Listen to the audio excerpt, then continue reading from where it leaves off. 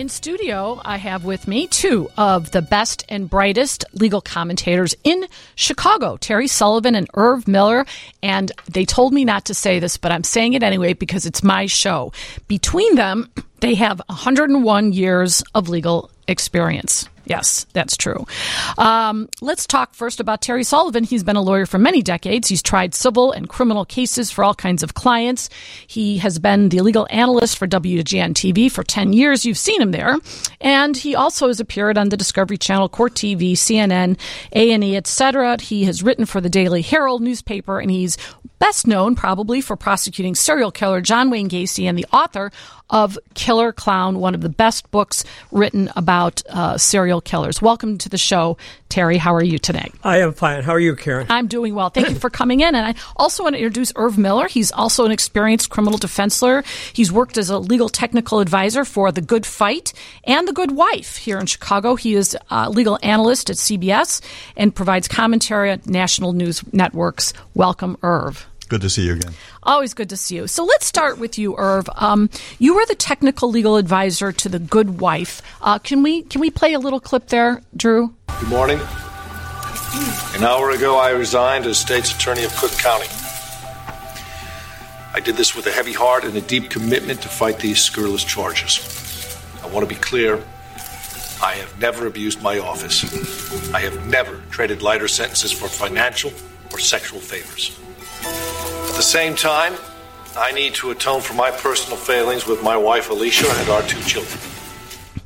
So your job, Irv, was what exactly when it came to that show? What were you tasked to do? I had one marching order from the executive producers, and that is to make that show correct in a legal sense, where critics or commentators would see the show and they couldn't complain. That can't happen that way. Lawyers don't talk that way. That's not the correct objection. That's not the correct defense. I was to make it legally correct. That was the only marching order that I had. And were you also tasked with making it specifically realistic to Cook County, which is a whole kind of different animal than many, the largest unified court system, or one of them in the whole country? Well, other than being filmed in Brooklyn, the legal issues were about Illinois and specifically Chicago. So they named Chicago restaurants. They named Chicago streets. We talked about 26 in California. We talked about the Daily Center. So it was truly about Chicago, just wasn't filmed here. So if you had to, I know there was a situation where there were conjugal visits, apparently. Do you remember that? And I don't know why I remember that, other than I think I was asked by the Tribune or the Sun-Times to comment on whether or not Cook County has conjugal visits, which it doesn't. But when you clashed, when you said, hey, this is not realistic, and they still wanted to do it, did that happen? It did not happen with that because, frankly, there's a reason why that is legit. First of all, it wasn't Cook County Jail. It was a minimum security institution, penitentiary in the state of Illinois.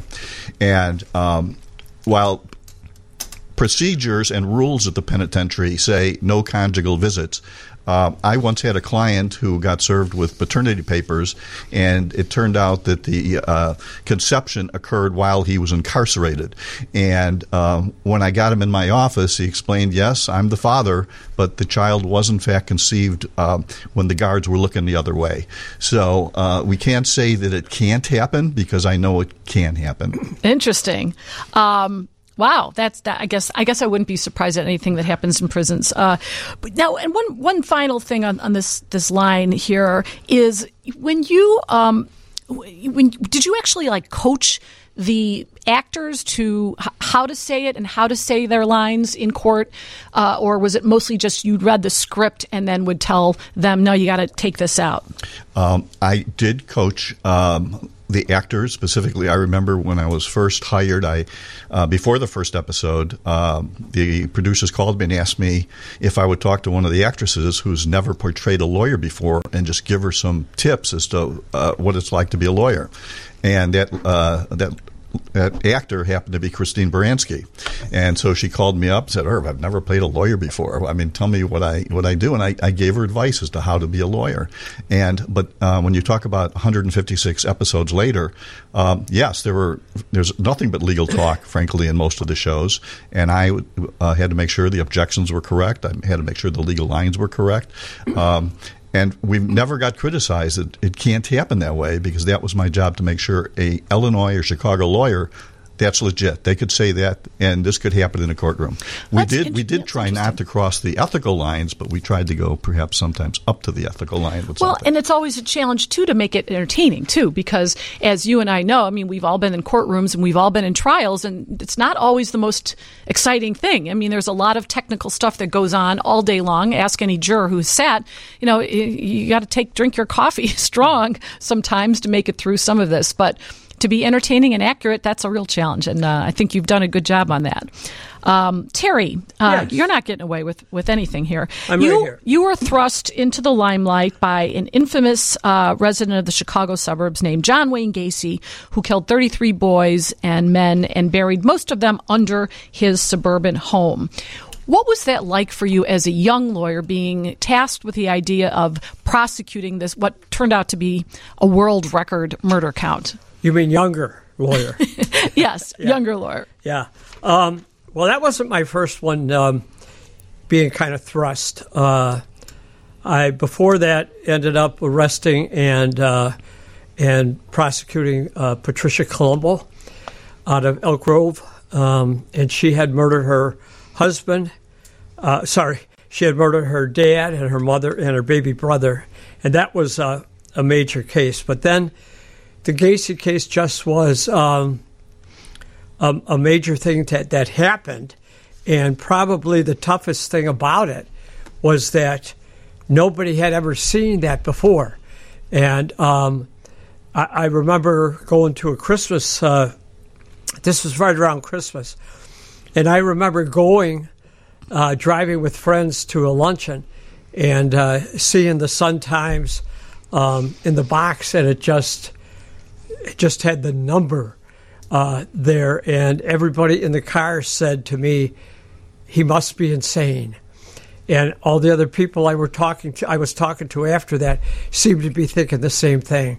And so that was my biggest fear all the way through, was that, you know, everybody else thinks that he's insane because they never saw one person kill 33 boys. Well, and that's, people say that all the time. I mean, Dahmer, I mean, all of them. Sure. You roll your eyes and you say, you've got to be crazy to do all this stuff. But I guess, you know, you as a prosecutor, you know, you've got those jury instructions, and there are definite instructions about if he thought about it and he contemplated it and he planned it and he knew what he was doing and he knew what was right and wrong. And there is no insanity defense, you know, but it's still a very big concern that someone like that is not going to walk free, but is going to go away to a mental institution rather than prison. True. Yeah. True. And that was probably my biggest worry all the way through to the time that the jury came back. Yeah. You don't want to lose that one. No. You don't. And not only that, but I had written the search warrant wherein we discovered the bodies. And I had a lot of ribbing about that, because if that search warrant would have been thrown out by Judge Garippo, then I wouldn't be here today. Well, right, because if the search warrant was faulty, then everything that was found after the search would be would be out of court. Exactly, including the bodies. Yep. Wow. Yeah, you're right. I want to plug your book. It's been on the market for a long time. You can get it on Amazon or any place else. Killer Clown, Terry Sullivan with Peter Macon. I highly recommend it. It's really, really very good book. And if you follow the story and you're old enough to have followed the story, it's interesting to read it again. But we're going to come back. Let's talk a little bit more about some of our favorite trials that we've covered over the years, cameras in the courtroom, and other issues. And if you have a question for either Irv Miller or Terry Sullivan, feel free to give us a call here at 312-981-7200. This is the Karen Conti Show on WGN. We are here with legal analysts Irv Miller and Terry Sullivan, who both have done commentary not only in Chicago but nationwide. And I want to talk a little bit to both of you, and you just weigh in however you want to do it. You know, we talked to Terry Sullivan, who was one of the prosecutors who prosecuted John Wayne Gacy, the serial killer here in the Chicago suburbs. You know, it's interesting when you represent or prosecute a high-profile defendant or party, you sort of get a reputation from it. And usually it's a good thing. Like Marcia Clark lost a case that a lot of people thought she should have won. And yet she's a household word and she has her own show. And Alan Dershowitz has also represented a lot of bad people. And he is obviously a household name. So Terry, was this a good thing for you ultimately to be tied to John Gacy for the rest of your life? No, I don't necessarily think so. You can't, as a lawyer, really, when you go into private practice. I was a DA for 12 years, and going into private practice, you don't really know, as you all know, where your clients come from sometimes, and some say they've seen you on TV. Some say they know that you prosecuted Gacy, and others shy away from you because of that. Yes, right. And so I don't know that it's really helped my career any, except for the fact that you've invited me on. But other than that, it's a double-edged sword, I think. Irv, you've commented on many cases and you've watched really good lawyers in practice. What do you think about the issue of getting kind of tagged with your client's reputation? Do you say that a lot? Do you see like Baez, representing Casey Anthony, or the Johnny Cochran? His name became a household word, and he had billboards up all over the country. Is that a common thing that you see? I'm not sure I understand what you're saying. As far as my personal experience, yeah. Well, I mean, you comment on all these cases, and you've watched trials, and you've commented, and you've seen lawyers, their reputations grow because of who they represent, no matter if they win or lose, no matter how bad the client is. Well, I think lawyers' reputation begin in a courtroom. When you try cases against experienced state's attorneys in front of knowledgeable judges, and the judges start talking to each other. Hey, I just saw so and so try a case, and boy, he's really she is a good lawyer, or your clients see you on TV, which happens to both Terry and myself, and they say, I can't tell you how many times I've gotten calls from a client in the county jail, and, we just saw you up on the television, and they tell their friend, hey, that's my lawyer up there on television, and all of a sudden you're getting calls from the county jail, which is not always good, by the way. Even though that may not make sense, because you could be a fabulous, I'm not saying this is the case, but even people hearing me on the radio, I mean, you say to yourself, well, I might be a really good radio host, but I may not be a good lawyer. I mean, one thing is not necessarily the other. That's true. You're only as good as your last win, frankly. You start losing cases and saying, my lawyer just lost a case. I can't refer him anymore to any of my friends. So it helps to win. It helps to have judges and prosecutors think you're a good attorney because they have friends that may get into trouble. And I can't tell you how many relatives of judges I've represented in my career. So, yeah, very helpful. And that's a high compliment when a judge refers a case to you. But I don't find I disagree with Irv on that respect. That as you pointed out, Marcia Clark has her own TV show, and she lost one of the biggest cases in the world. And then you have somebody like our friend Sam Amirani here in the Chicago area, who represented Gacy, and he couldn't have lost a bigger case, and he's doing quite well. But I think a lot of people were not really that upset when he lost that case, right? That's probably true. And when he was executed, I don't think there were a whole lot of people shedding tears. So yeah, no, he has done well. I have some texter who said, do your guests think that O.J. Simpson was guilty? Well, I happen to be a part of that case. I don't know if you know that. No, I did not know that. Frankly, that's how I started my television career. I represented a witness on the case. And so I was in L.A. for almost 10 days waiting for Judge Ito to make up his mind on another issue before he got around to letting my client testify. So I was in the courtroom, actually on Court TV as well. And do I think O.J. was guilty? Well, a civil jury said he was guilty. And frankly, after hearing the evidence, I was surprised at the jury verdict in the criminal case. And do either of you have any idea what really turned this jury? I mean, having been close to it and watching it and covering it, why was there an acquittal? O.J. Simpson? Yeah. Well, I think it was really the maneuvers of F. Lee Bailey. When you see what he had, I found this out from F. Lee Bailey. I interviewed him one time here in Chicago, and he had gone over to the jail. And on the glass, the first time he was, every lawyer had to babysit O.J. during the lunch break. And when he went over there, O.J. was behind the glass, and he put his hand up against the glass to say hello, and F. Lee Bailey did the same thing. It was then that Bailey realized that his hand was so much bigger than the gloves, and he would try what's known as the glove trick. But I think that worked, and I think that's what got the jury in the end. Now, that's not to say they didn't want to find him not guilty to begin with, but I'm convinced that is really what turned the case. If it doesn't fit, you must acquit. Exactly. Yeah. Okay, so let's talk about good lawyers, and both of you are good lawyers in your own right. But you've been in the courtroom on your own cases, observing, commenting. Who are some of the good lawyers that you've seen? Some of the people that stand out to you?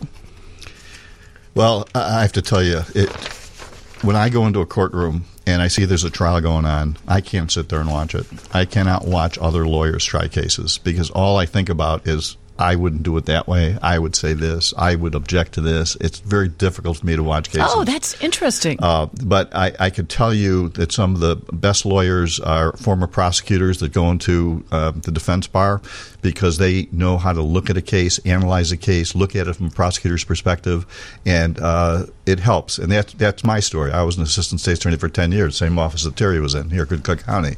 So it helps to be a former prosecutor. It helps to know what you're doing. It helps to have that relationship with different police departments. So frankly, you could get on the phone, call up a former detective that you know and say, hey, listen, I need some information. Help me out. So it's former prosecutors, but specific lawyers. I tell you, one of the best lawyers I ever saw in practice was Judge Pincham, Eugene Pincham. Oh, yeah. He was great. His closing arguments. Charismatic, yes. And Eddie Jensen, I thought, was a very, very good lawyer. He represented R. Kelly in the first trial many, many years ago and got an acquittal, got a very good result in that case. Yeah. Terry, who do you think? Who do you see?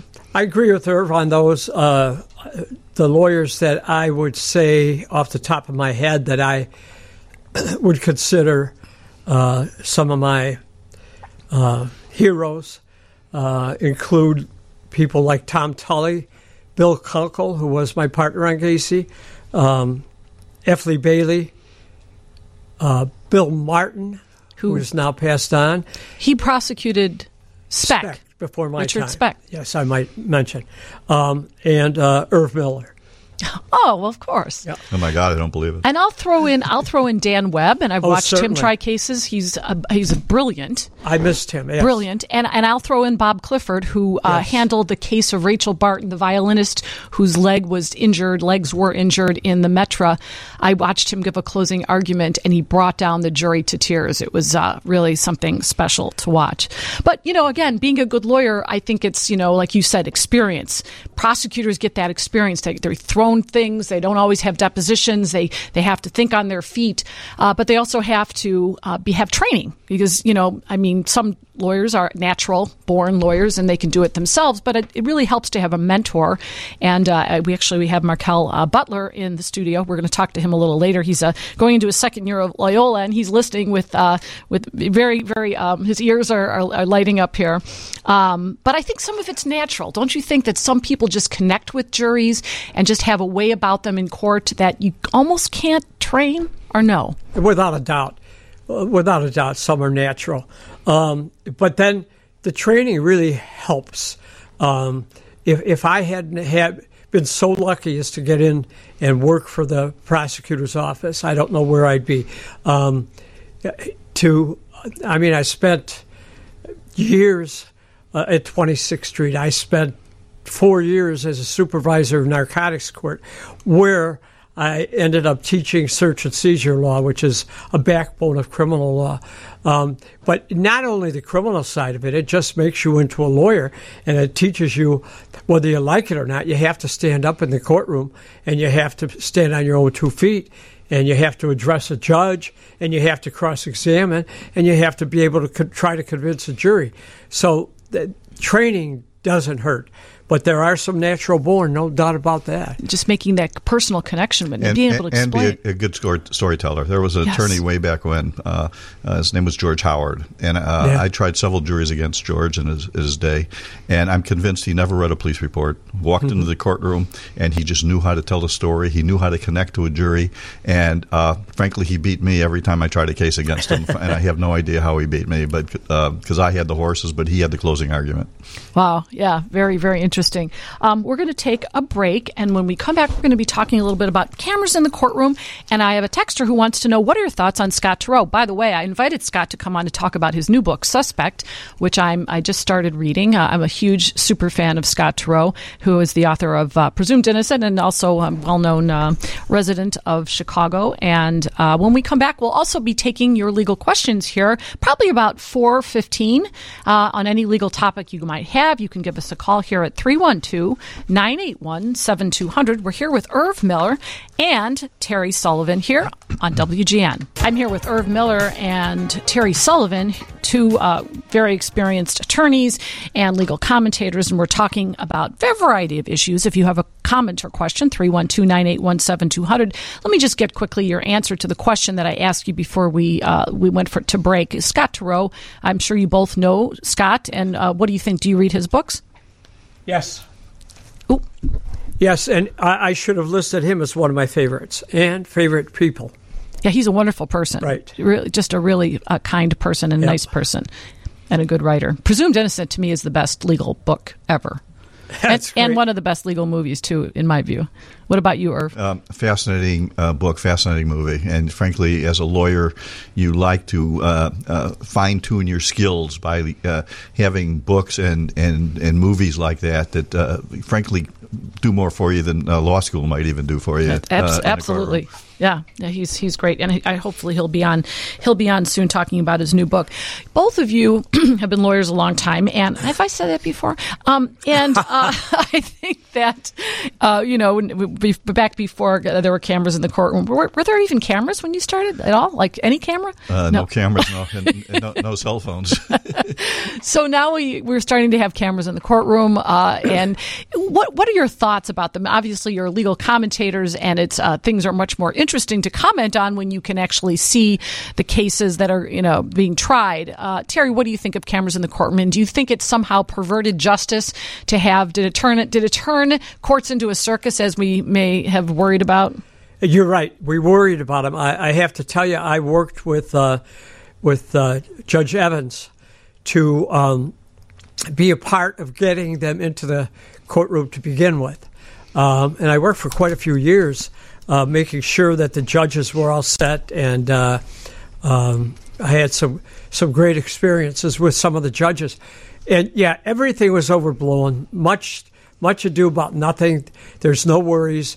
Cameras are as good as documentaries are, if not better, to make sure that the people can understand what the system is about, so that if they read something or something goes wrong in the courtroom, it's not something that they'll just criticize, because they'll be able to watch it and be able to see, with all of its warts, the system does work, and people can see it live if they have cameras in the courtroom. And I don't think any of the hyperbole about lawyers acting like movie stars when they're in the courtroom. I've seen a little bit of that, but very little.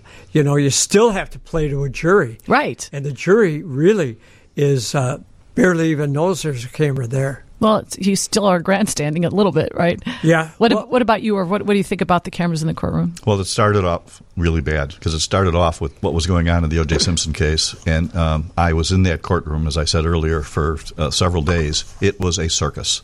Everybody was playing to the cameras, not to the jury. The lawyers were wearing makeup. It was just everybody was running outside and trying to get interviews. Every media station was there, including when my client testified, since he was from Chicago, every outlet here in Chicago sent a camera and a reporter out there.